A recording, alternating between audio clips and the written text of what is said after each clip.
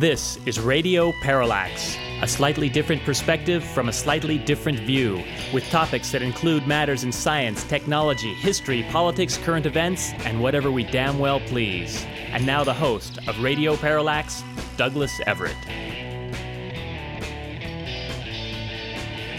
We're very surprised, Mr. Nolan and I, to be coming to you from lockdown in the Bay Area.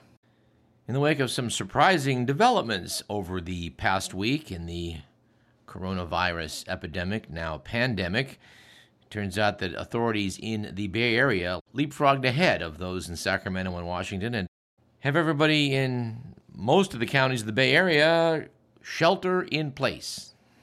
We have been strenuously urged to engage in social distancing. Well, everybody's been telling us that, but in 7 Bay Area counties, they've decided to take it a step further. So it is that under these new orders by health officials in Alameda, Contra Costa, Marin, Santa Clara, San Francisco, San Mateo, and Santa Cruz counties, we're supposed to tend to our own knitting for the next 2 weeks. Law enforcement has noted that these directives are criminally enforceable, although they're saying they're only going to do that as a last resort. I'm pretty certain that if they catch you engaging in what's considered to be non-essential activities, they're not going to book you and haul you downtown. But when I say that, I'm just assuming and hoping that's the case. I mean, the East Bay Times is printing up a list of what you need to know about the shelter-in-place order. Things like, can I still visit my friends, significant others, or elderly relatives? The answer to that is the directive states that all non-essential travel is prohibited. So technically, that would include seeing friends and significant others who may live in another housing unit. Traveling to care for an elderly or minor relative or other vulnerable person in another household is allowed. That's nice. To the question, can I go outside for a leisurely walk or exercise? The answer is yes. You're not going to get excited if you set foot outside for some much-needed fresh air. Contemplating what it's going to be like to have people cooped up with relatives for 2 weeks, I think a lot of that walking is going to be down to the liquor store. Yeah, they're saying things like you can go on a walk or exercise or take a pet to do its thing outside as long as you maintain good social distancing practices and stay at least 6 feet from any other person. In other countries, social distancing has translated to, I believe, a meter, which is only 3 feet. I guess better to be safe than sorry is the motto of the day. In preparation for this program, which I knew could only be about the subject of coronavirus, although hopefully before we're finished today we'll have a few other things to talk about. But in preparation, I called a lot of doctor friends to pick their brains, and that was an interesting exercise. I asked an old med school pal who was still out there in the trenches seeing patients if he had anything to say or could add anything to this program, and he said, well, not really, but I'll be curious to see what you've got to say. A former colleague who I used to work with side by side in the Sacramento area received a call from me. I asked him how it was going on Monday, and he said, well, I hadn't had all these follow-up on occupational medicine patients to see, this place would be dead. Which tells me that people are realizing that if you don't have coronavirus and go down to the clinic where it's pretty possible some people do, you may come home with it. When I worked in that clinic many years ago and there was the big issue of avian flu, I suggested to the owner, my boss, if it really gets bad, we should probably close. He said, you think so? I said, yeah. And he goes, you got a point. I was curious as to what academic medicine has to say about this, so I called up a friend of mine's son, and also a friend of mine in his own right, to ask him how things were going in medical school, and I received a very surprising answer. He's something like a couple weeks away from beginning the clinical years of medical training, where you transition from book learning to seeing patients, and I'm really surprised to find that he's been put on hold. Not only has he been put on hold, the other medical students who already are engaged in the clinical rotation, seeing patients, have also been sent home. And I'm a little surprised by that, although I suggested to him that I can imagine the reason for that might be the residents probably put their foot down. When I was in medical school, there was a very popular book that I think everybody in the class read. It was called The House of God. It was written by someone who had gone through his medical training and wrote about the experience. We all related to it because it kind of told it like it was, although I think members of the general public reading it would be stunned and shocked and disappointed. But at any rate, there was a quote in there from one of the residents who said at one point, if you could bring him a medical student that would only triple his work. And I will kiss his feet. And it's true, one of the unwelcome duties of the medical resident is to try and have the medical student in tow and teach him a few things. Because as a resident, you're already pretty busy. Another former colleague wrote to say, "Can you believe how crazy this has become?" The short answer to that is no, I can't. Information is power, and we live in an information age, and I think, unfortunately, there's so much bad information circulating and has been in the wake of this coronavirus outbreak that I think it has caused me to maybe discount things more than I should have. I've received a lot of communications from non-medical friends, in some cases urging me to wake up and smell the coffee, noting that things are really bad in Italy. And I have to admit, as I looked into it, it appears things really are bad in Italy. But it also seems clear to me that something odd is taking place in Italy. My friend Michael sent me a dashboard from I think it's from the CDC, showing some of the latest statistics, and I noticed that although Italy has something like, at least as we record today, something like 20,000 cases, Germany has like 8,000, ratio of about 3 to 1. While the Italians have lost 2,000 patients, the Germans have only lost 14. And if you think we're going to make an Italian joke at this point, think again. I don't know what the explanation for that is, but I sure would like to. And of course, as the weeks unspool, the next 2 weeks in particular, as we're under lockdown, everyone's going to be watching to see what the results are all across the world, country versus country, state versus state, jurisdiction versus jurisdiction. But as my medical school friend pointed out, it's going to be really hard to sort out the data because healthcare delivery is so different in all those countries. You have to factor that in. I said, yeah, I know, but believe you me, there's going to be a lot of analysis in the not-too-distant future. And man, do we need it. Now, I do want to note that I don't really object so much to being locked down in theory, in part because my attitude is I'm a doctor and I'm going to do what I want. And I suppose I should clarify that a bit. The fact of the matter is, for, 3 decades of medical practice, yours truly would put on a lab coat, walk into a room with an infected person, sometimes 40 of them or 50 of them or 60 of them a day, physically examine them, come up with a treatment plan, write a prescription, etc., and send them on their way. And yeah, I went through a lot of hand cleaner over the years and washed my hands. I can't even imagine how many times I've had to wash my hands over the years. Of course, we do have to note that if you want some waterless hand cleaner now, good luck. There are numerous workarounds, and as the weeks go by, we'll try and add some helpful hints to this situation for everyone. The stores are pretty much depleted of disinfectants, and most particularly waterless hand cleaner. But there's more than one way to sanitize a hand. I walked into my local liquor store, asked for the cheapest vodka they had, and walked out the door with a big bottle of hand sanitizer. Now, ideally, you want it to be 60% alcohol, and I could only get 100 proof. But as I say, in the weeks to come, we'll see if we can't develop a formula for you that'll act as a substitute. Turned out, in my case, my neighbor, when I mentioned this dilemma, said, "Oh, I've got some moonshine."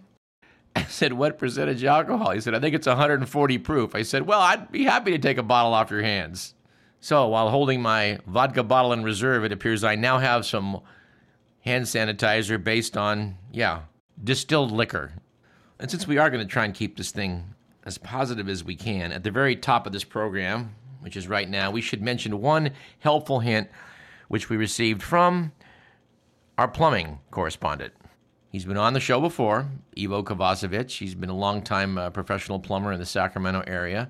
He comes from Croatia, where in the past he said he's seen crises like these, such as when the government in Yugoslavia was uncertain where things were going to go after Josip Broz Tito, leader of Yugoslavia, passed away. He was visiting me a week and a half ago or so, oddly enough, to work on one of my toilets. And as fate would have it, we made a trip down to Lowe's and Costco to buy some needed items. And we're stunned to see the scene in Costco as a huge throng of people was buying the store out of toilet paper, which they were very successful at. And doing some shopping later in the day at Lucky's, I noted, well, look, they haven't gotten here yet, thinking foolishly that they wouldn't get there, but boy, have they in the meantime.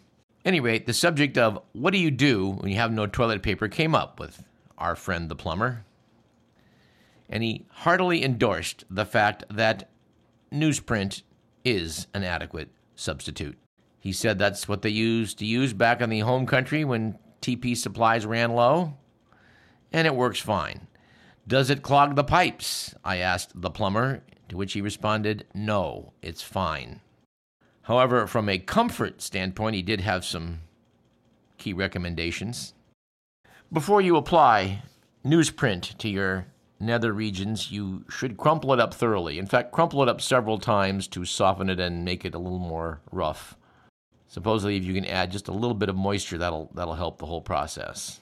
So there it is. My suggestion to you, if you're facing a crisis in toilet paper, a very readily available and adequate substitute is your local newspaper. And a better one is an Asian bidet, which requires no paper at all. Thank you for that. That is true. I understand you're able to buy portable bidets you can put over your toilet, etc., etc. Bidets are good. And if the truth be told, there are many ways that this hygienic problem can be dealt with, besides using toilet paper. We do have to insert that joke from Bill Maher, who said recently, boy, if only Fox News had a print edition. Now, as this epidemic has been creeping up on us over the past few weeks, and actually by this point, last couple months, the authorities have been giving us various recommendations about how we should deal with it, and we're going to have a lot more to say about that momentarily. But it certainly appears that in the United States, and evidently in the UK, things kind of turned on a dime in the last week.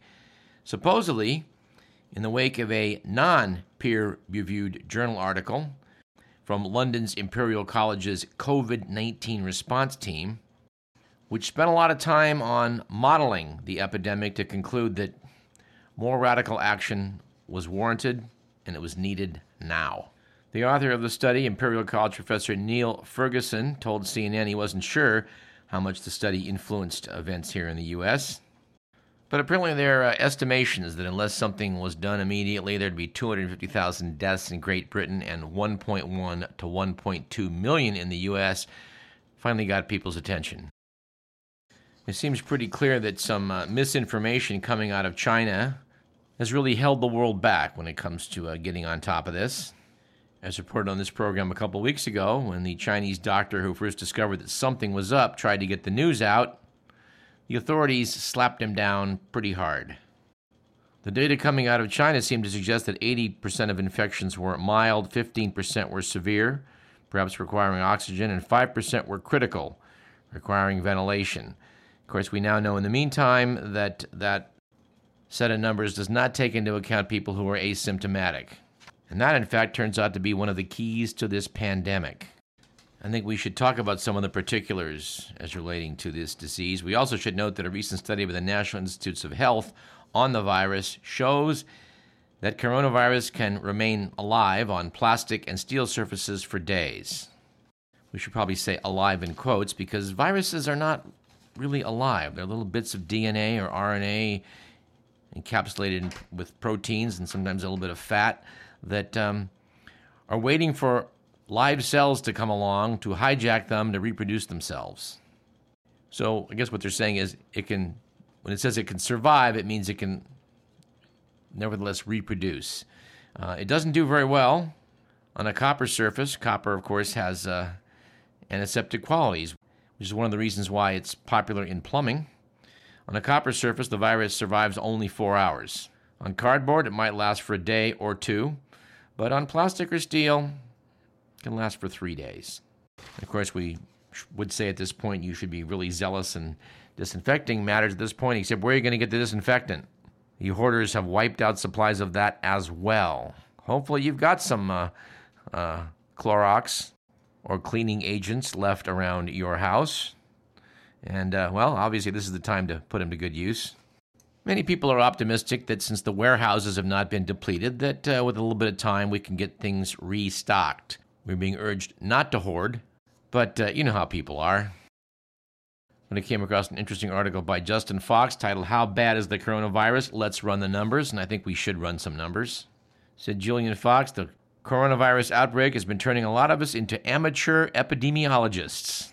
adding, just listen to Mick Mulvaney, the former real estate developer and member of Congress from South Carolina, who's now acting White House Chief of Staff. The flu kills people, he said just last week.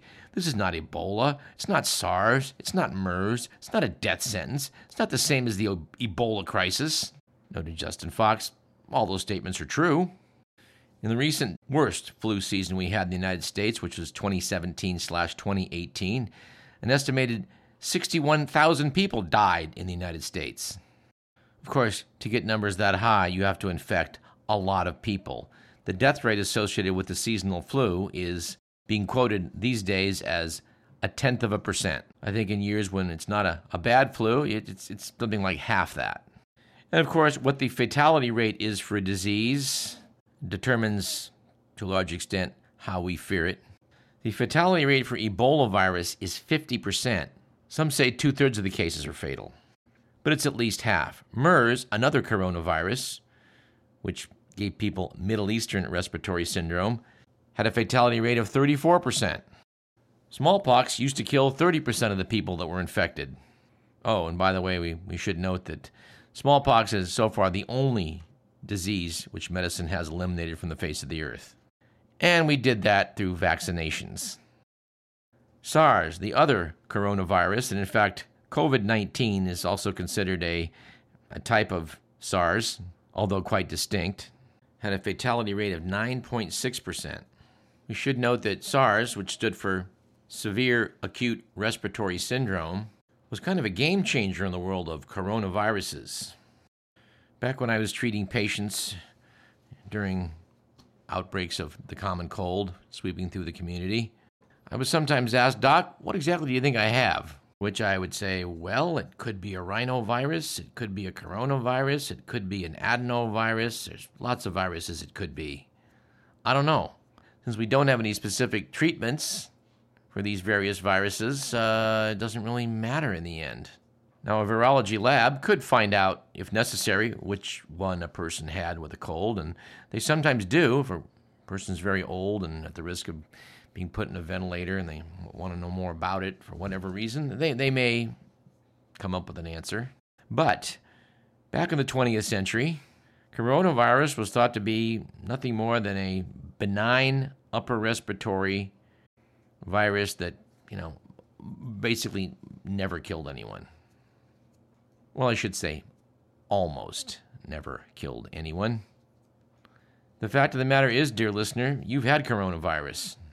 If you take the time to check for antibodies in the blood against coronavirus, you'll find that over 90% of adults have them, because it's, in fact, the number 2 cause of the common cold after the rhinovirus, causing something like 15% of all colds. But now we find ourselves in the 21st century, and apparently some coronaviruses that are in animals have jumped ship onto us. And the process is going to continue in the future as mankind sees its population grow and grow and grow, forcing various human populations into wilderness areas where they come in contact with more wild animals. Or in the case of China, which has seen an exponential growth in the amount of animals raised for food in that country. I can't remember the exact number and among all the reading I've been doing of late, but it's at least an order of magnitude versus what it was a generation ago in China, because as people become more prosperous and can afford to eat meat, they do so with gusto. Thus, in China, they're raising lots more animals than they used to, and they raise them in conditions that is not ideal because, well, they have wild animals in the clinics.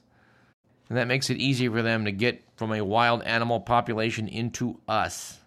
Anyway, back to fatality rates. Measles kills 0.2% of people that contract it, which means it's not an entirely benign condition. Something needs to be pointed out to the anti-vaxxers. And then we're back to seasonal flu, 0.1%. So COVID-19 is many multiples of that fatality rate versus seasonal flu.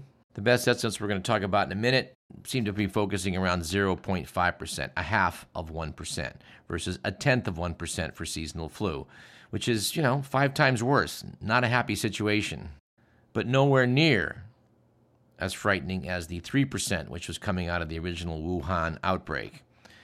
Now, Another key thing in an epidemic is how contagious does the infected patient become. One way of measuring that is the R0, which is the number of people expected to be infected by the patient.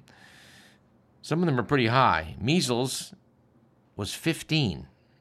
Kid got measles, he was expected to infect 15 other kids. Measles would give you a bit of a cough, and apparently when you were coughing out droplets of measles virus, you were going to get it across the room. The R0 for SARS was thought to be 3.0. COVID-19, according to the same article by Justin Fox, is being estimated at 1.9. In other words, the infected person is expected to infect 2 others. In the case of the seasonal flu, it's lower, 1.3. It's interesting to note that SARS did not become the pandemic that the coronavirus is now in the midst of being, even though the number for SARS was 3 and the number for COVID-19 is 2, basically. It is probable that SARS didn't become the epidemic that COVID-19 has become because it didn't become contagious until several days after symptoms appeared. Thus, actions taken during that period to isolate or quarantine ill patients can be effective to interrupt the transmission of the disease. But sadly, we now know that COVID-19 can be passed to people before you come down with symptoms and from people who never actually get sick. They're just asymptomatic carriers. A key question in all of this is what percentage of people can pick up COVID-19 before they become symptomatic. It's apparently a fairly low number. For SARS, it was less than 11%, probably much less according to the article. For influenza, on the other hand, it's between 30 and 50%, making it much harder to control that disease's spread. Which means if the COVID-19 epidemic was a flu epidemic, it would be all over the world by now. Then again, it does appear that COVID has now reached every country on the world, so it's not that far behind. Nevertheless, since everybody apparently is not infectious while they're still asymptomatic, you can then gain an advantage by isolating people. The Chinese did this. They reduced the contact rate in China by forcing people to stay at home. This, in effect, reduced the duration of the infectious period by getting people out of circulation for some of it, and of course, reduced the contact rate of running into other people. And it decreased the probability of infection given contact with the infected person. China, at this point, seems to have plateaued out in the coronavirus infection, no doubt due to their draconian approach, which is what we are now trying to imitate here in the U.S. of A. If you look at the graph of the disease spread and the fatality rate, it's still going up exponentially. Which is why Mr. Millen and I are sitting in a lockdown area at the moment. The authorities figured if they jumped in now, they might be able to stop this. How well all of this is going to work, of course, remains to be seen. We're all taking part in a grand experiment. But right now, it's pretty hard to find fault with the plan, particularly since yours truly plans to do whatever he wants. If friends and relatives need a little bit of help, I plan to get in the car and deliver it personally. Of course, the health authorities actually do approve of that. And one key question in all of this is how long before you come down with the infection after you've been exposed. The best answer at present seems to be 3 to 5 days, as far as I know, and they figured that in some extreme cases it may extend out to 10 or 11, which is why, if they isolate somebody for 14 days, they pretty much think they've got your number. In other words, if you're going to get it, you're going to get it during that interval. By the way, one doctor friend of mine taking a look at this sent an email out noting that if it's true that what's going to kill people in a lot of cases with this virus is the overreaction of the immune system, can we not then save people with some immune suppression, with steroids? And the best answer to that is that people are aware of that possibility and are holding that as one of the therapeutic options. But this is not something we recommend you try on your own. I want to thank Elise for sending me a very valuable article about what is probably the best study to date on this question.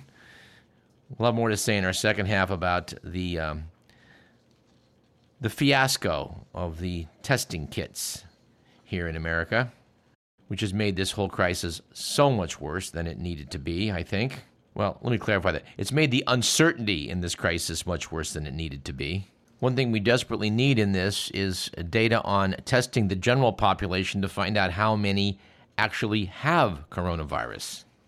In a piece by Tina Hessman-Say titled "Cruise Ship Outbreak Helps Pin Down How Deadly the New Coronavirus Is," the piece starts out saying exactly how deadly COVID-19 is remains up in the air. Limited testing and undetected cases, people with no symptoms or one so mild they don't seek medical attention, make it hard to pin down how many are infected. And that number is crucial for calculating the ratio of people who may die.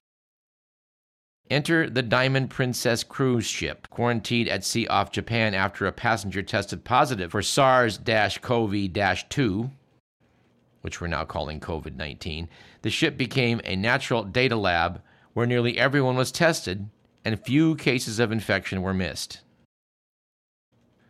In this case, the infections and death on board suggest the disease true fatality ratio in China was about 0.5%, which is a lot less scary than the 3.4% of confirmed cases that were cited on the basis of the initial data coming out of China.